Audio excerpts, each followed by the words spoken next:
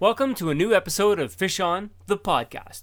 I'm your host, Aaron Reed, and I know absolutely nothing about fishing. So, let's get started. For today's show, I thought I would cover the beginnings of Fish On and give our audience an understanding of what it was like to start a television show from scratch and how it all got started. Here's a clip from the original trailer to promote the new show on Eastlink TV. There's a brand new fishing show on Eastlink TV. Some of the best local fishermen took up the challenge on local lakes to see who could haul in the biggest walleye. That's a beautiful walleye, Mark. Each week, Timmins fisherman Paul Etier competes against different challengers. The competition was fierce, with prizes sponsored by Albert's Sports and Workwear. The anticipation just to know what they have in their live well is nerve-wracking. For anyone who fishes in this area, there's a lot to learn, as the pros will show you how they target and catch the biggest fish in the lake. You can learn new techniques. Anybody can come out here and do this with even just regular fishing gear. All you need is just shallow diving crankbaits and cover water, and you'll catch fish out here. And they'll even show you some of their favorite spots on local waterways. I mean, you said it in the boat, it's like one of the best kept secrets around here. Yeah. And I know for me, when I came out here a few weeks ago, I couldn't believe the amount of people that were along here. You gotta get this on film. This is what's called a double header. You don't want to miss Fish On Eastlink TV this fall. Joining me now is Neil White, who is the Eastlink producer up in Timmins, who built the show from scratch. Neil, welcome to the show. Hey, thanks for having me, Aaron. So Neil, I want to give the listener a behind-the-scenes look at what it takes to create a fishing show. So let's start at the beginning, and how did it all get started? Came from Paul. He came to us with the idea. He knew someone else who worked at Eastlink. And so they were talking and had this idea to do a fishing show. So he came to us and pitched the idea of doing a fishing show with us. And we talked with him about it. And at first we were thinking of a fairly traditional fishing show where he would teach people how to fish. We'd just go in a boat with him. So we just started bouncing ideas off each other. And of course, because he's a competitive fisherman, we wanted to bring in that competitive fishing angle to it. So that's where we decided that we should do a competitive fishing show and have them actually fish against another team. So we decided on the team's idea, and we just kind of built on it from there. We went and shot a pilot in the year before the first season was shot, and we had a great time. It turned out really well, and we got some great footage, so we figured this could work. It really makes it a different type of show when it's a competitive show rather than just sitting in a boat and watching two guys fish, right? Yeah, we thought it makes it way more exciting if there's that sort of reality TV aspect of having a competition and a prize at the end of the day. All right, Fish On fans, we are back here on Minnesota Lake in Gogama. And the best part about today is we get to use the facilities at Gogama Lodge. So we're going to launch our boats here. We got our camera crew coming into the dock. We're out for a good day on the water. A little bit tough fishing this time of year because it's the dead of the summer, and myself on this lake, I have a hard time catching the bigger fish, but we're going to go out there, give it our best shot. It's going to be 30 degrees today, but we're going to have fun. We wanted to teach people about fishing, and we wanted people to learn some of the techniques and ideas and tools that they could use to fish better, but we just figured people would want to watch it more if there was something happening in the show besides just Paul telling you how to fish. And working in community television, you're always dealing with volunteers and working with people who have never been on camera before. So what was it like working with Paul and getting him in front of the camera? Paul was great.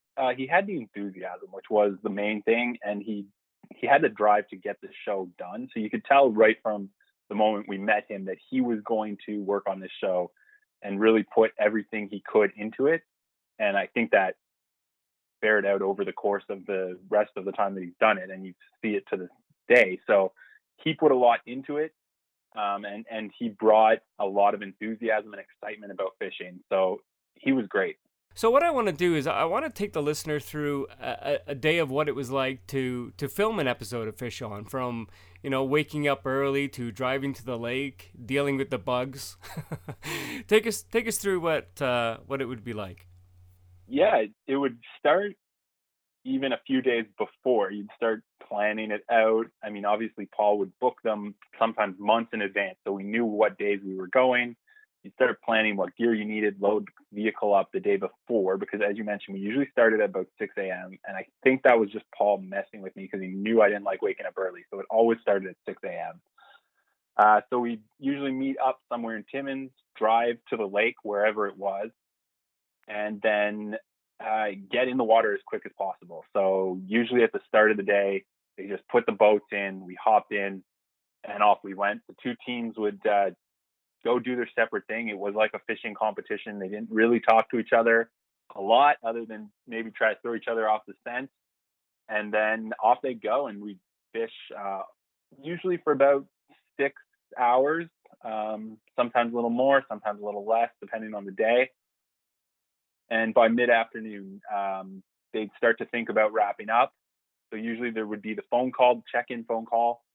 So during the check-in phone call, we'd film it for the TV, but we'd also get a sense of how the other boat was doing. So like I said, about 6 hours mid-afternoon, we'd call it a day, head back to the docks, and then we'd film all of the bits you saw on TV, the interviews, the opening, and the trophy presentation. That's a long time to be out on the water, and you've got 2 boats, 2 different cameras, but you're only filming a 30-minute episode.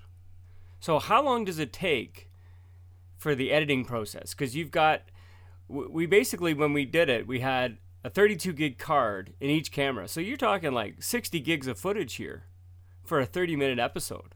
That's got to take a lot of time in editing. Yeah, that's about right.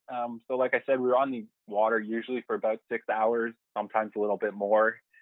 And I found that if you filled up one of those cards, which is just over an hour's worth of footage per boat, that was about enough footage to put together a 30-minute episode. So we'd have about 2 hours of footage, a little bit more usually, between the 2 boats. And then it would usually take about a week to kind of straight editing, just to pare it down to 30 minutes worth of content and put the whole package show together. And that's a big part of it, because when you're filming fish on, a lot of the footage is never used because you spend a lot of time just filming and you're waiting to capture that moment when they get the bite. But if they don't get a bite, then the footage is never used and you move on to the next spot. Yeah, a lot of times they'd pull up to a new fishing spot and I would shoot all the shots of the spot. I'd get the water around it, and the trees, the little whatever was there, get all this footage of them fishing there, and then they wouldn't catch anything there and they'd drive away. And all of that footage would never get used because nothing happened at that particular spot. But you had to do it at every spot just in case. And from the beginning, you guys filmed 6 episodes per year? Yeah, we did 6 episodes a year. The original plan was for 8. And then the last 2 episodes of the first season, I got sick and we weren't able to get out on the lake that weekend. And it was basically the last weekend of the season. So we ended up with 6 the first season, and pretty much decided that was actually a really good number to do. So we ended up going with 6 per season. And so what kind of problems did you guys run into?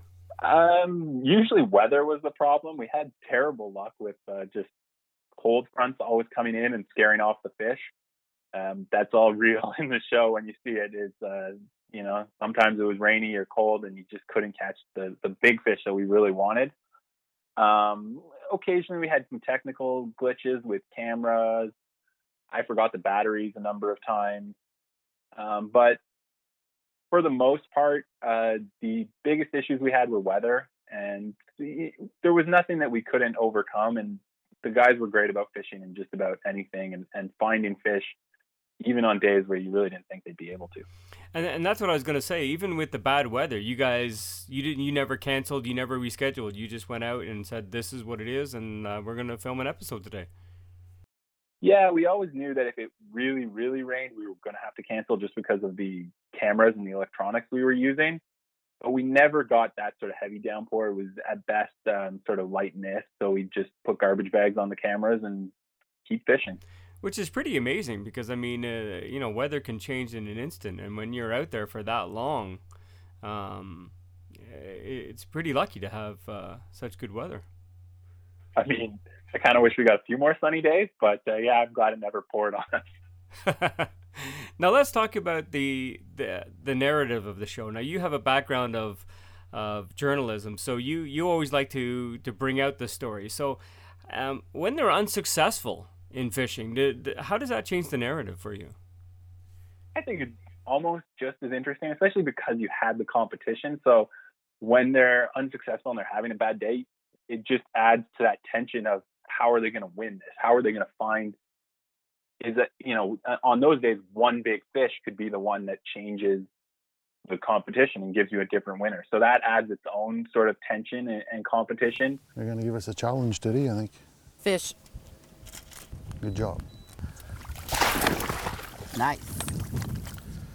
That's a nice one for here. More.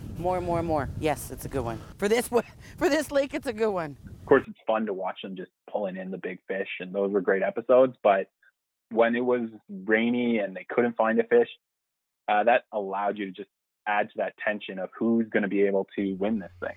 Actually, you're right. When you're filming a fishing show and they're all catching fish, well, that's great, and you've got a good show. But if they're not catching anything, and at the end they get a big fish, I mean, that's a big deal. Yeah. So you did 2 seasons of Fish On? Yeah, I was there for 2 seasons, the first 2 seasons. 2 seasons.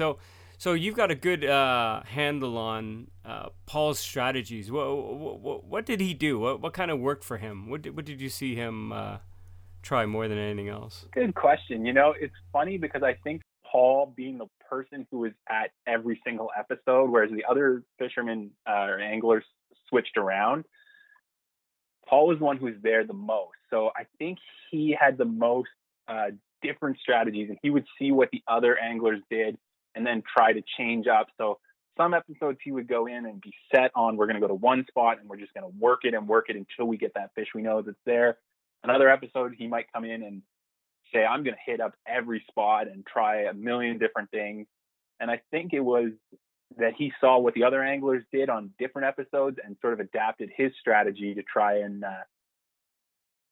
not counteract what they were doing, but use the best of what they were doing. So his strategy would be to try different strategies. Yeah. It's probably mostly because he was there so much and he did it so many times that he had to be a little more creative and switch around a little bit more, as opposed to some of the fishermen who were there for just the one episode and could really focus on their lake that they knew well.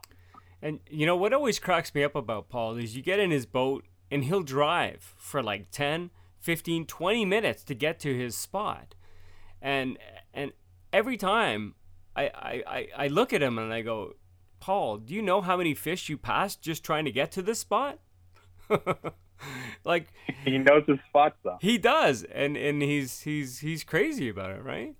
And it's funny for me too, because you're in the boat and the guys are saying, oh yeah, we did pre-fishing and we were here yesterday and we caught a huge fish, but today for the show I'm here, I got the camera, nothing. Yeah, sometimes I wish they didn't do as much pre-fishing because it always seemed like they had great stories about the pre-fishing, but it never happened on the filming day. That's true. I felt like that too. And so Fish On was not just in the Timmins area. I mean, we did shows all over the north. We went to Lake Nipissing. We went as high as Geraldton. Yeah, we did Hearst. We went to Ramsey Lake in Sudbury. That was a fun episode, being right in the heart of Sudbury. It was fun to move around and see all the different lakes. That was probably one of the highlights for me, was getting to see so many different lakes in Northern Ontario. And these different lakes, they also have the different fish, because you guys had different episodes too, right? Of the different types of fish. Yeah, the bass episodes were a lot of fun because the way they attack the lure and come up right to the surface, it makes for good TV. You get to see the fish before they're even on the line. They're up jumping at the surface of the water. Yeah, that was great to catch the jump and the splash and them reeling them in, because they're a bit of a bigger fish too, right? Yeah, they definitely put up a fight. Well, I wanted to get your thoughts when you start a new show.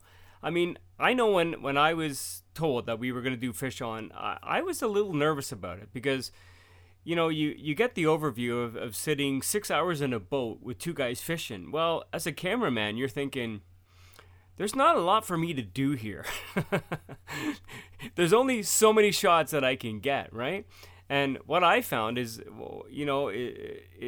in shooting it, is you get the guys to tell their stories, right? You tell their fishing stories. And all these fishermen, it doesn't matter who I was with, they all had a great story. So give me one of your favorite Fish On stories. Favorite fish on stories.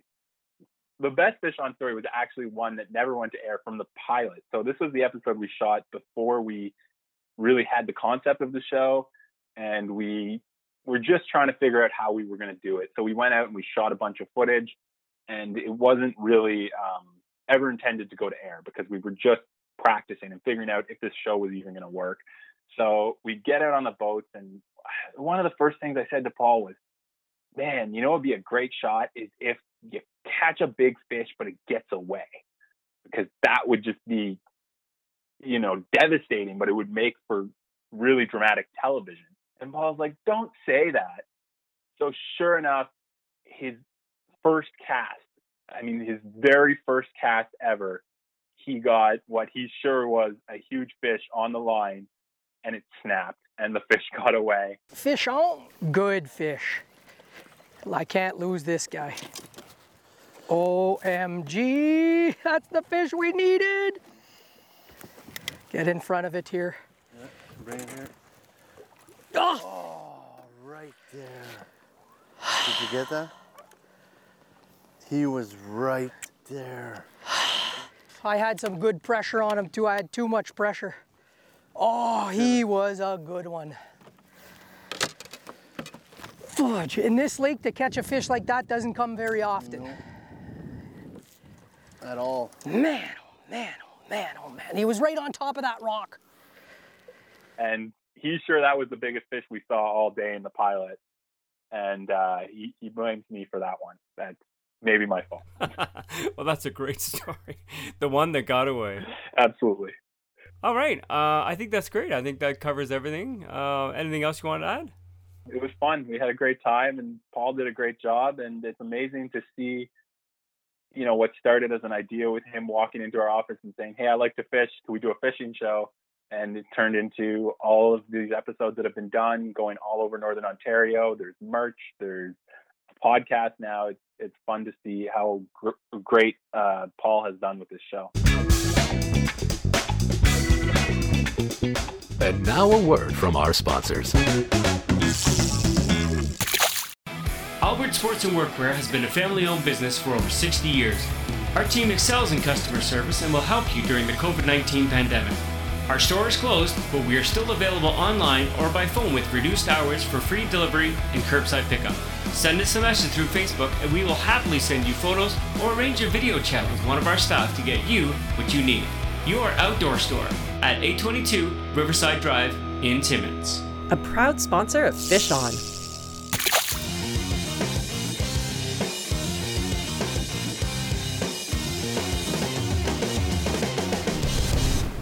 With 3 weeks to go until the walleye season opens, the Premier provided some good news for the fishermen of Northern Ontario. Fishing will still be open as long as they focus on the social distancing rules and get out there and get a little fresh air. We don't see an issue with that. He later clarified his comments at a news conference. I said everything is conditional on the health and well-being of Ontario, conditional on getting the Chief Medical Officer of Health. What I was saying is, can we start opening up a trickle of the economy? I got to be very, very clear. There's never going to be one date that we just open up the economy. We're going to open it up with a trickle and just let it flow from there and constantly measure. But by no means are we going to have, for instance, the May 24th weekend, we're just going to open things up. That is absolutely not going to happen. Joining me now on the line is Paul Etche. Paul, what do you think of the Premier's comments to maybe have things open up by the May Run weekend? Do you think that's realistic? Well, Aaron, I think Doug Ford brought up a couple of issues there that I agree with as well. So he did bring up May 2-4, you heard. But realistically, Victoria Day weekend, the big weekend in Northern Ontario that everybody heads out to the outdoors, be it fishing, be it camping. This is a big weekend in Northern Ontario. Now, that date is the third Saturday in May. That would be Friday, May 15th, that traffic on our local northern highways would be enormous. I mean, there are vehicles heading out mostly on Crown land camping access, and that's where we know right now the public health guidelines have said no camping on Crown land. So That being said, I'm not sure. I do like Doug Ford's statement that says the data will speak for itself. And I think we have to look at the data. We have to rely our opinions on public health. And you heard him say that. So I'm not sure if that date will be attainable. Now, that being said, I think fishing opener is the other part of his comment there. So I think we can still open the fishing season, maintaining significant social distancing guidelines. So we talked about that on the last episode, where fishing is one of those. We can maintain our social distancing. So I think there's two parts to this statement here that you just played for us, is when is kind of the economy going to open up? Are we going to be able to open up and go camping on May Run weekend? And I think we hear Doug Ford referring to May 24th. Well, that is in Northern Ontario, that we call it the May 2-4. And you can assume what you want out of that kind of terminology. But it is a lot of camping and it is a lot of outdoors happening, and specifically in Northern Ontario. I think, though, if Doug Ford gives the go-ahead and to open things up slowly, I don't think people are going to do that. I think, what they're going to hear is, okay, we can go fishing. And everyone's going to hit the road, right? Yeah, I got to say that Victoria Day weekend would not be a slow opener. I agree with you there. That would not be slow. That would increase traffic in our outdoor stores, in our bait shops, in our recreational facilities, so that definitely would not be a slow go there. Let's just transition here to the beginning of the show. I talked to Neil White about starting Fish On and what it was like from his perspective. So I wanted to get your perspective. But what were your thoughts? Like, how did it start? Well, Fish On has a great history that I love being part of. So Fish On was actually started in concept with a good friend of mine, Rolly Magnan. Rolly is a cottage owner right beside me, and we do spend a lot of time together in the summer months. And Rolly is a director with Eastlink Corporation. And Rolly actually, sitting around the fire one night said, Paul, he says, what do you think about community TV? And would you be interested in doing a fishing show for Eastlink Community TV? And I said, Rolly, listen, we are moving ahead with fishing. It's a passion of mine. It's tournament trails. It's boat sponsorships. I said, this would not fit any better with promoting fishing in our area and our sponsors than doing a show of community TV. So Rolly hooked me up with Neil White, obviously was the producer at the time. And Neil and I did a bunch of writing scripts down and taking a look at what would work and what wouldn't. And a big portion of what I wanted to do was the format that we have today, and that is essentially the competition style. I didn't want to have a fishing show that just had me talking about fishing. I think, we have an opportunity here. We can involve other passionate anglers and community members, and I said, let's make it a format that it's a competition style show. So just like that, Fish On challenges changes. These two fish are going to put us winning this challenge today. There's absolutely no doubt in my mind that we're going to win this challenge with this fish. We got one more good kicker in there, but these are two overs. I'd say about a 19 and an 18 and a half, maybe a 19 and a 20. This is about 2.5 pounds and 3 pounds. And then, what we have, this is kicking it. Good job, partner. Good job. Fish on. And that's one of the things that Neil and I talked about, is the show is not just a fishing show, it's a competition, which really brings a different element to it. Creates that interaction, right? It's a show where you're competing on an angler. There is something at the end to get there. And for us as tournament anglers, that's what we like to have. So there is a little prize at the end of the show. We've got that sponsored by Albert Sports and Workwear, and it just gives it that extra drive where the anglers are excited about filming a show. Well, and that's what they do in tournament fishing, right? And as you always say, it's the inches count. Everything counts in tournament fishing. You can't jinx a limit, and you got to have every fish counts. So let's talk about what anglers would be doing to prepare for the new season. Aaron, this is something that I love talking about. So we're switching gears a little bit here, where we're talking about something that we can't do, and now we're talking about something that we can do. Exactly. So as the season, walleye winter fishing season closes for us, this is the time to start preparing your gear and switching over for summer open water fishing. So very, very important for me to go through my gear and make sure that it's ready when I need it. So I'll start with my rods, my fishing rods and my reels. So when I talk about my fishing reels, I'll respool all of my line if it needs it. I will take the bail off if it's an open face reel, a spinning reel, what we call. I will oil everything, make sure everything's in order. And then that way there, when I want to use it, I know that that rod is ready to go. So fishing rods is just as important. A fishing rod, although it doesn't have the moving components in it, you want to check all of the rod guides. Sometimes, with misuse, throwing it in the boat, there's going to be chips on the end of the ceramic guides. And that can easily break your line when you're trying to hook set a fish, or if it's the big one that you're looking for. Just a little nick in the ceramic guides and you hook set and it grabs your line and away you go, you've lost that fish. So very important for you to maintain your equipment, check all of that stuff so that when you're hooking onto that big fish that you're not going to lose it. All right.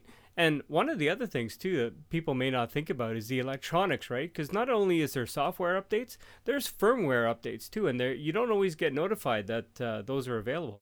Yeah, electronics play a big key because all these manufacturers, they update their equipment over the winter months. It's a time where their engineers are looking at new things and new stuff coming out. So it's very important to research your manufacturer of your electronics, download the newest updates, and there are several components to electronics depending on how complex your system is. So there could be structure scan, what we use. I'm a Lowrance operator. I use Lowrance Electronics, and there's structure scan modules. There's the new live site that has to have an update. Your map chips could have updates. So it's very important this time of year.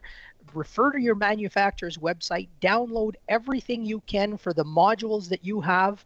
We typically put them on an SD card, install them in the units, power everything up, do your updates, and now you have the most updated product to help you catch more fish. There's a lot of things there to get yourself ready. Now, what about the boat? Because the boat's obviously been sitting in storage over winter, right? So I would imagine it's very similar to a car. Like, what kind of things would you have to check? Yeah, so the boat and the boat is your flotation device, right? That's what you're going to be floating on. So it's very, very important to really thoroughly go through your boat at the start of the season. One of the common things that I like to check, and just to make sure, is the transom engine bolt. So these are the bolts that mounts your engine to the boat. And that is very important. There are torque specifications there, so you do have to do a little bit of research. You want to go make sure from the manufacturer on the transom what torque specs to tighten those bolts, and double check them. 99% of the time they're going to be fine, but it'll give you that comfort that when you're going, depending on the size of your engine, that it's not just going to rip off and damage your boat. So very important to check the engine mounting bolts on the transom. All right. And what else? So the other biggest thing, Aaron, is obviously over the winter months, if you've cracked any lines in your system. So in the boat, there are what we call bilge pumps.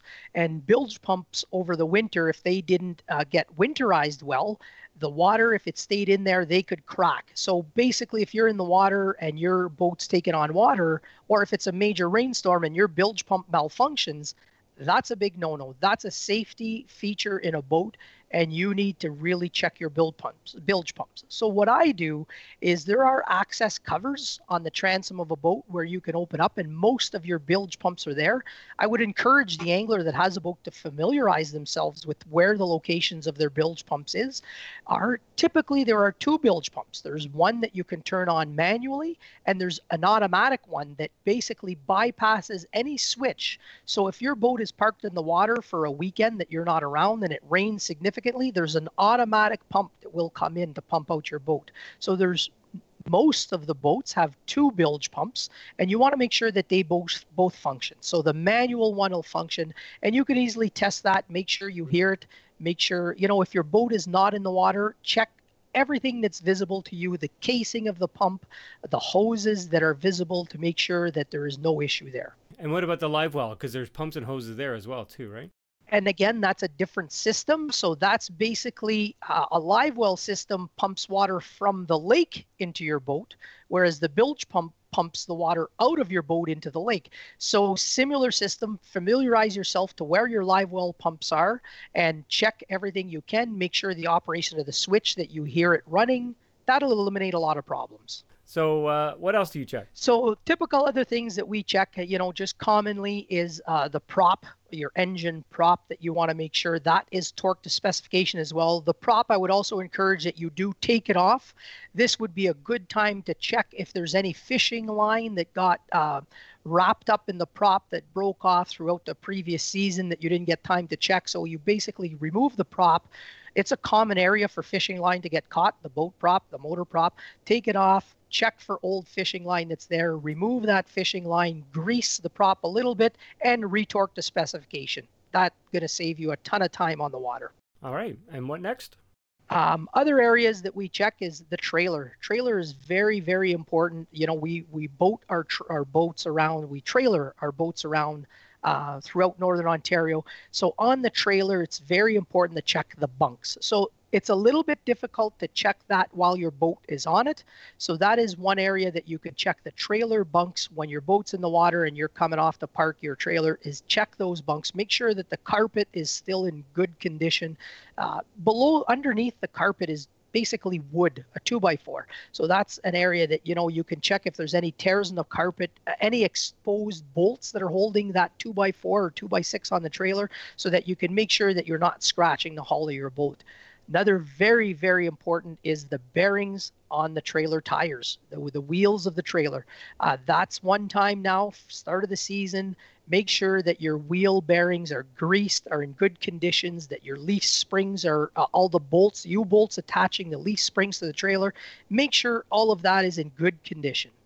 And like a car that's been in storage, the internal batteries have a chance to go flat, right? In the boat, the batteries inside your boat, hopefully anglers have removed them. There are different opinions out there if you should remove your batteries and I think weather plays an effect. In Northern Ontario, where it's a deep freeze, if you're storing your boat outside, I remove my batteries for winter storage. And before I put them in, for the start of the season, I actually put them on a smart charger. I make sure that they get a full charge from the smart charger, because it is known that the onboard charger in boats will only charge to about an 80-90% capacity. So if you use a smart charger on your batteries in your boat to start off the season, you're going to recondition them really good and you'll get them up to par for the season.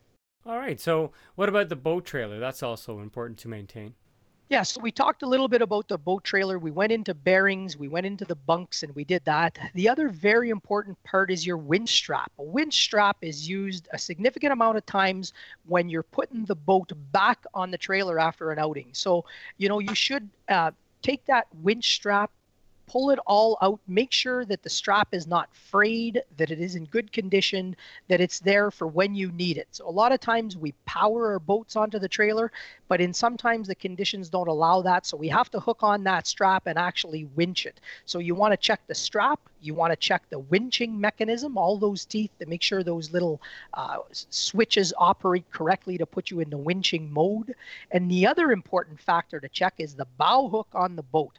So if you're going to winch your boat onto the trailer, you're putting a significant amount of pressure on that bow hook, which is the hook that you hook on that winch strap onto. So that area, you want to make sure that it's good, it's tight. It's very hard to access from inside of the boat, but you can do it. You can find a way to get there to make sure those nuts are really tight on that bow hook, because that is under a lot of pressure if you're winching your boat up on the trailer. All right, Paul, so we've gone through all the stuff that you need to do on shore. What do you do when you're backing the boat into the water for your first time on the season? So that, Aaron, that's always the exciting part, and always the part that sometimes we forget things. The most common thing that anglers forget is the boat plug. We always take our boat plug to drain the hull of water if there's any in it. And if you launch your boat and you didn't put that boat plug, you're going to find out very quickly that you forgot about it. So very important. I always do a methodical check. When I've backed up my boat at the ramp, I'll always go through methodically to check what I need. So basically, I always start at the front. So the first thing we'll do is unlatch that winch strap, because your boat won't go in if you didn't have that winch strap unlatched. Then I walk around to the back, the boat straps that tie the boat to the trailer. You want to make sure those are released. And let me tell you a little story that happened to me once. I was in a tournament. It was the Young Angler tournament, and these guys are organized. They back your truck in for you. So I load in the boat. I do my check. Everything's good. Load the kids in the boat. They back me up in the water. and the boat's not going anywhere, and it's actually, what's going on? I didn't remove the straps at the back. Too excited, too anxious to get on the water. The guy had to pull me back out. We had to release those straps, and then away we go. So check the plug, check the straps, check that your boat is free from the trailer so that when you do back into the trailer, into the water, that your boat will freely float. Now, the other important part, Aaron, is that once you're floating on the water, and I mean, I know everybody gets anxious to get to their fishing spot, but there are things for the first time of the season is where you can confirm all of the winterization of the boats. So mostly over the winter, you might get a couple of hoses that crack. So if you weren't able to visually inspect it on shore before you did this launching, now's the time that the problem is going to occur. So you don't want to leave and be away from the boat launch and then find out that, oh, there's a hose that cracked, my boat's taking on water, I have to bilge it out now. So do it right then and there. The minute you get on, you're close to the boat launch. This is where you're going to check to make sure your boat's not taking in any water. So if there's any hoses that have cracked over the winter that you didn't see, your boat will be taking on water. If you have to bilge it out, there's something wrong. So get it back on the trailer, get it inspected. This is where you can physically test your live well pumps. So run them, get some water into your live well. So that way there you'll make sure that no hose cracked. If the water's fully going into your live well and you're not accumulating any in the hull of the boat, it's perfect. You've wintered well.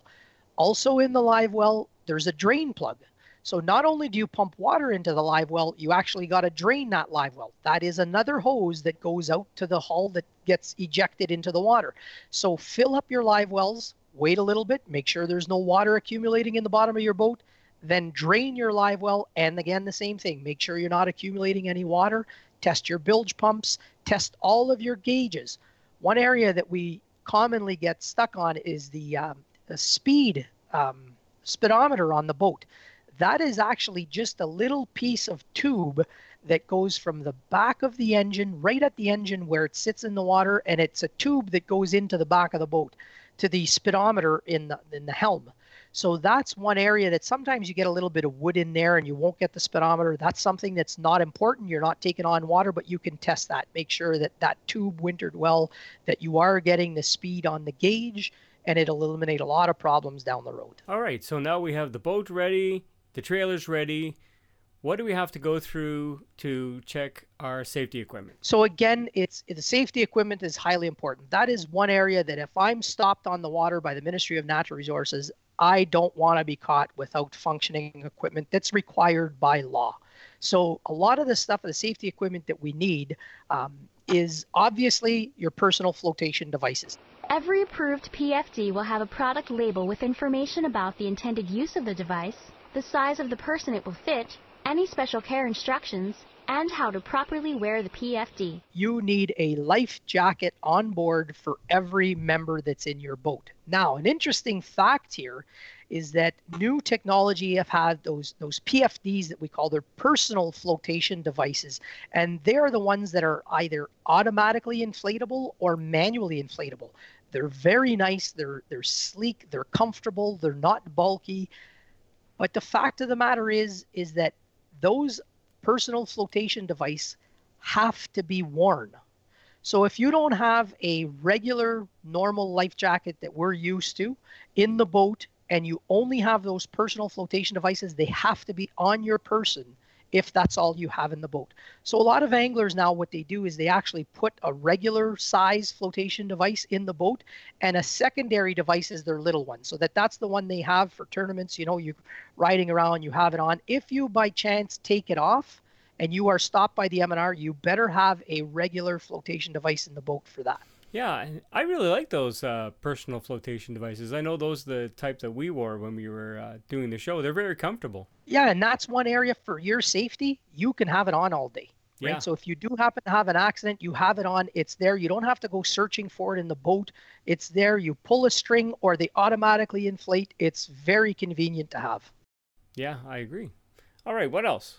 Safety equipment in a boat, we need a line. Guidelines say that it's 15 meters in length and it has to be buoyant. So that's one area you have to have in your boat. Now, another misconception is anglers always have a paddle and an anchor. Realistically, you only need one or the other. And I confirmed that with a conservation officer that I fished with last fall. And the reasoning behind that is either you have a paddle to paddle yourself out of harm's way, or you have an anchor where you can anchor yourself out of harm's way. So it's not, you don't need both. Yes, if you have both and you're comfortable putting both in your boat, that's a good thing to have. But according to regulations, you only need one or the other. And again, maybe on smaller vessels that don't have an automatic bilge pump or a bilge pump, you need that bailer in case you have a rogue wave that comes into your boat that's, causing some issues. You can easily have that bucket to bail the water out of your boat. A lot of the smaller boats that don't have the onboard battery or something like that, you can buy some of those that have batteries in them that you have your safety light for at night. The guidelines kind of tell us that it's between sunset and sunrise or during periods where there's reduced visibility. So if it's windy and rainy and foggy, you need to have those navigation lights if you're on the water. It's time to introduce the next important piece of safety equipment on your boat, the fire extinguisher. So fire extinguishers are required depending on the size of the vessel. So if it's a vessel equipped with an inboard motor or fixed fuel tanks, they, obviously, and if they have cooking and heating and stuff like that, they need a fire extinguisher. Most of the boats I run, the engine is big enough and they are equipped with fixed fuel tanks. So we do require fire extinguishers. It's also important that you have a flashlight on board, as you never know when a navigation light might burn out. Flashlights, that's another one you don't think of. And not only do you need the flashlights, you got to make sure that the batteries for that flashlight works. So they say that it's a waterproof flashlight, and that's one area that I have had a little bit of relief on. I've been given a break. So I did have a flashlight. It was in my boater's kit. My batteries weren't even installed in it. So that's one area you have to have the flashlight. The batteries have to be in it and they have to be functioning. So if you are stopped by a conservation officer on the lake, one area, really have your flashlight and have the batteries in it that you can prove that it works. And what about the flares? Because there's different types, right? Yeah, there are different types of flares. So if you don't have a flashlight, you can have the Canadian approved flares. They list types A, B, or C flares. I don't have any of them. I can't comment on that. I don't have the flares. I always have the flashlight, and I actually have 2 or 3 flashlights. There's one in the boater safety kit that I make sure I have on my boat, and I always keep one in my glove box that I have a flashlight there. I mean, more commonly now we have the iPhones or the telephone devices. You do have a flashlight on that, but it's not waterproof, right? So make sure that we follow the guidelines. We want to make sure that we have, there's nothing more that I don't want to get a ticket for something as simple as this. I don't want to be charged for an offense that this is easily preventable. We have time to check it every year. Make sure you have the safety equipment on board. And of course, you need a vessel license too, right? So again, the vessel licenses came in, I guess it's a little while now, for any motor over 10 horsepower. So basically, if you're on a boat that has a 10 horsepower motor or bigger, you need that vessel license. Most of them are all online courses now, and they're easy to take. You can go through it. A lot of stuff I find from the vessel license course is not really applicable in Northern Ontario. There are not many lakes that we have that have the marker buoys, red and white, red and green, and so they're not really applicable. But in the event, I do take my boat on a little bit more south, so I do go to North Bay. Well, North Bay have marker buoys, and Lake Temagami has marker buoys. So by having the vessel license, I am very aware of how to navigate the boat through the marker buoys. Wow, that's so interesting. All right. Anything else on that?